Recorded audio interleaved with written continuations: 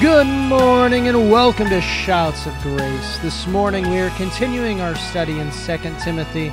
And of course that means we're coming to 2 Timothy chapter 1. We're going to be looking at verses 2 and 3 today. And we really get to start to see the relationship that the Apostle Paul had with Timothy and how close they were. And you can see where this really does show and relate into a discipleship type mentality.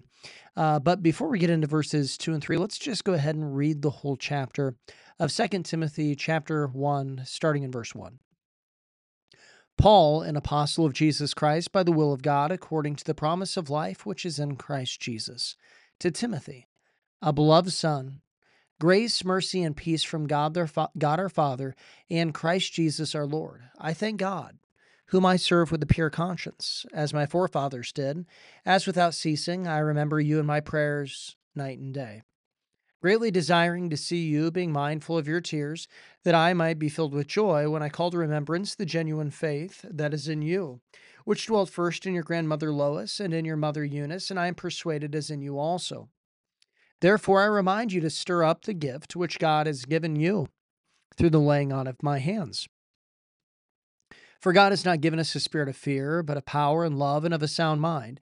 Therefore do not be ashamed of the testimony of our Lord, nor of me, his prisoner, but share with me in the sufferings of the gospel according to the power of God, who has saved us and called us to a holy calling, not according to our works, but according to his own purpose and grace, which was given to us in Christ Jesus before time began, but has now been revealed by the appearing of our Savior Jesus Christ, who has abolished death and brought life and immortality to light through the gospel, to which I was appointed a preacher, an apostle, and a teacher of the Gentiles.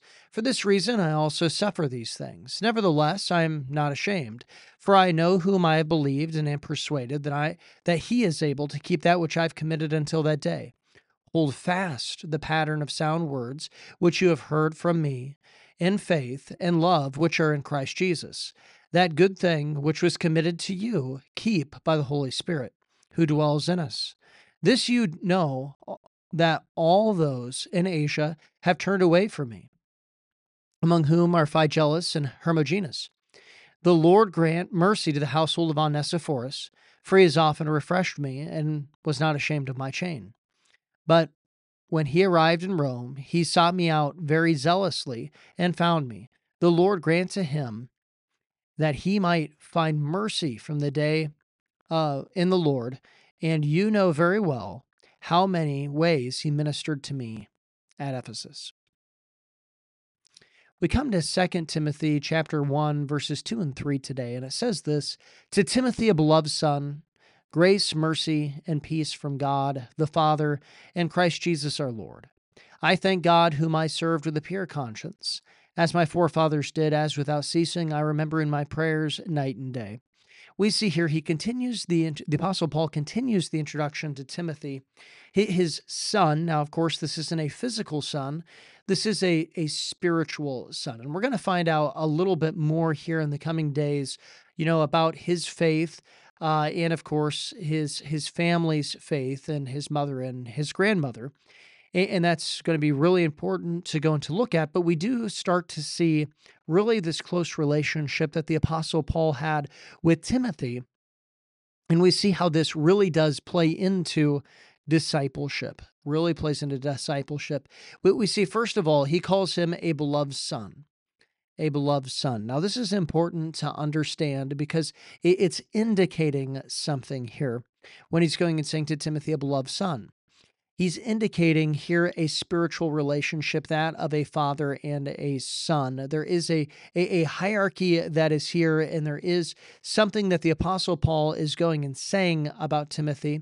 And though he's saying this in very much an endearing and a positive way, he's a beloved son, but it does imply that the Apostle Paul has authority over Timothy, that he does have authority, he does have a higher rank over Timothy, and this is important to go and to understand that there are people who God places in your life who have this higher rank, who have authority over you, and you're to go and to look up to them. Now, this doesn't mean that they're going to be perfect. It doesn't mean that they're always going to be necessarily right or anything like that, but it does mean that there is a hierarchy of relationship here. And the Apostle Paul is stating that and making that clear to Timothy, although he's saying this in very much a positive way when he's going and saying to Timothy, a beloved son. And then he goes and he gives him a blessing. Grace, mercy, and peace from God our Father and our Lord, and Jesus Christ our Lord. And this is important to go and to understand and to realize, especially if you are the one who is discipling someone else, is that when you are discipling someone else, and of course, if they're following after the pattern of life and actually being discipled, we'll see a lot more of that in 2 Timothy chapter 3. But if they're actually doing that, you should go and you should bless them. You should go and you should bless them. You know, God honors the blessings that we give when these blessings are given righteously and when these blessings are given in faith and when these blessings are given rightly. We can go and see this all throughout Scripture where God's men, especially the patriarchs there, go and they bless their sons. Whether that's Abraham blessing Isaac, whether that's Isaac blessing Jacob, whatever it might be, whether it's Joseph blessing his two sons, we go and we see this. There is a special blessing that comes with that, and God ends up honoring this. And so we should stop and remember and think to actually bless those whom we're discipling. And this is important to point out because many times, like I mentioned yesterday, I think we read over verses like this, Paul, an apostle of Jesus Christ, by the will of God, according to, to Timothy, a beloved son, by grace, mercy, peace, we kind of read it like that. And we just kind of read over it and go, okay, let's get into the meat. Well, there's meat that's right here. There's something that God is communicating to you. There's a pattern that he is showing you that you are to go into pattern your life after. And so we go and we see this. We are to go and bless those whom we're discipling. Actually put a blessing upon them, and God will honor that blessing. Of course, if they're being good disciples, like Timothy was being a good disciple. And we can go and we can see this right away because in the next verse, the Apostle Paul thanks God for Timothy. He says, I thank God, whom I serve with a pure conscience, as my forefathers did, as without ceasing I remember you in my prayers night and day. He's saying, look, Timothy, I'm thanking God for you. So I'm blessing you, and I'm thanking God for you. And this brings us up to the next thing. When you're discipling someone in your life, you need to go and to thank God for that person. Now, take it from somebody who has discipled a lot of different people in life and in a lot of different ways. Discipling people can be extremely frustrating. It can be extremely frustrating because people don't always listen. Sometimes people do the exact opposite of what you told them to do. Sometimes they just have a thick skull, it seems like, and they just don't get it. And sometimes they just do dumb things. It's not always easy to disciple people, but when you are discipling someone, you need to thank God for that person, because ultimately when you're discipling someone, let me just tell you a little secret, it's also God growing you. The times that I have grown the most are the times spiritually, are the times when I have been discipling most intensely. That is when I have grown the most spiritually, is when I am discipling most intensely. So if you want to grow spiritually and you feel stuck, well, go and ask yourself, are you discipling anyone? Are you discipling anyone? And then when you do disciple someone, don't just bless them, but actually thank God for them. But then the Apostle Paul tells us something interesting. He says, I serve with whom I serve with a pure conscience, as my forefathers did. Now this is a pure inner being, an inner being where he's going and saying, look, I don't have sin here. Now he's not saying that he doesn't sin, but he's going in saying that he's taking care of that sin. He's getting rid of that sin. He's not letting sin go and rule over him. And that's how he should serve God. That's how he does serve God. And once again, that is a picture for us. How many people do we know that serve God? Hopefully, you're not one of these people who serve God, but they don't serve God with a pure conscience. They have a rotten, corrupt inner being, and eventually that fruit shows as they fall, or it really manifests itself in a terrible, terrible way. I remember watching a man one time who was at a church workday of all places. And as he's at a church workday, he's there supposed to be serving God. He's supposed to be a servant of God. He's got all these things, going on, all these little accolades that he'd go and say, and he's going out and serving the Lord. But he wasn't serving God from a pure conscience. And there was something that happened. It was something really dumb. It was that that we didn't have the right parts for a sink or something like that.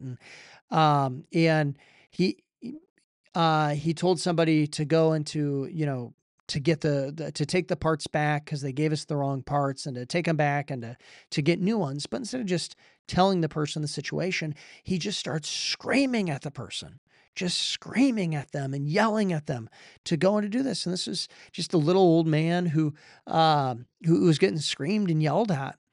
And of course, this little old man had done nothing wrong. It had nothing to do with him. But this other person was just taking it out on him. Well, why was he doing that? Well, he was serving God, quote unquote, but it wasn't from a pure conscience. Your inner being is just as important, if not more important, than actually outwardly what you do. Now, that doesn't mean you shouldn't do stuff for God. You should absolutely do stuff for God. But if you don't have the right heart, it's not the way that you ought to serve. And the Apostle Paul goes and says, as my forefathers did. As my forefathers did. You see, the Apostle Paul is going and looking back and claiming the heritage of those who came before him in faith and served God. And we need to go and to claim that heritage. The people who have discipled you, the people who have impacted you in your life, who served the Lord with a pure conscience. Those throughout history who have gone and served the Lord. Whether that's D.L. Moody, or whether it's Charles Finney or George Mueller, or men like that. When you go and you look at those things, you ought to have people in your life that you have studied and you've seen who have made an impact on your life. Now, obviously, I haven't actually seen George Mueller, Charles Finney, or D.L. Moody, but these are types of men. A.W. Tozer, Leonard Ravenhill. These are types of men who have made an impact. Oswald Chambers on my life, and I've studied their lives, and I've taken some of their teachings and their style of life and different things like that, and tried to apply it to my life. And there are people who have gone before me who have discipled me, whether it's Fred McDougall, who always comes to my mind as somebody who has discipled me and took me aside and really invested in me. And I give you name after name after name of people who have done that. And I look to those people and I go, look, they served God with a pure conscience. And so I want to pattern my life after them. See, the Apostle Paul isn't going and just saying, look, I'm discipling you. He's going and indicating, I have been discipled too, Timothy. It's not just that I'm over you and have this rank and whatnot that's over you. It's that I submitted myself to people.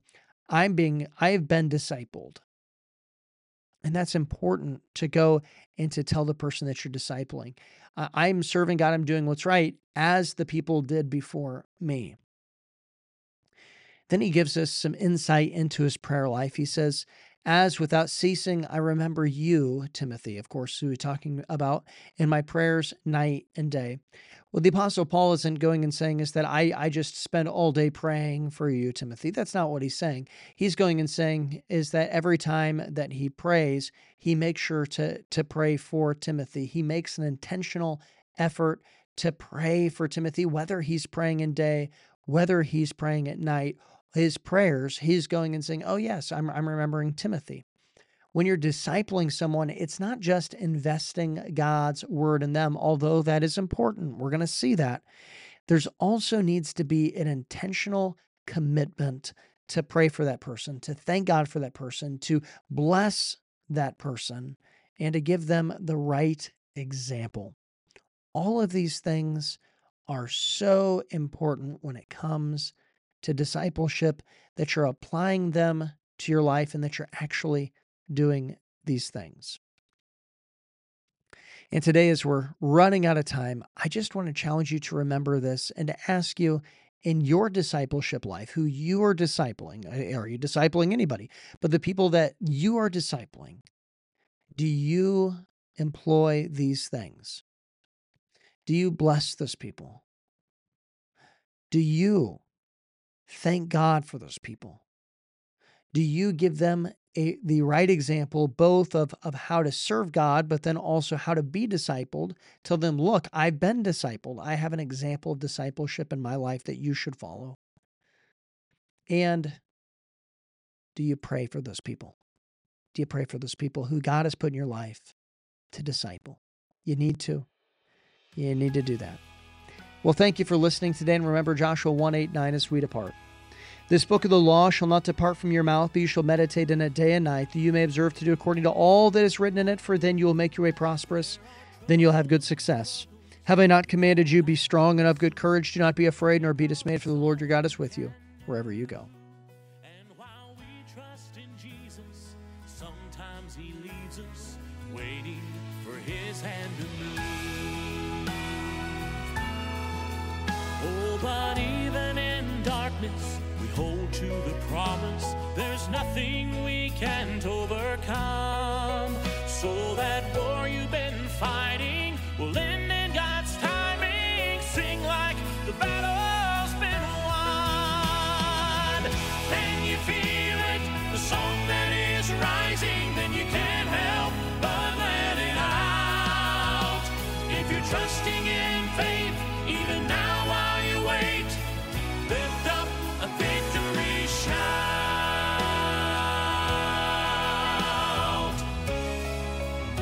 Though you may not yet see it, you can believe it. The work has already begun. Know that God's up to something. A miracle's coming. Rejoice.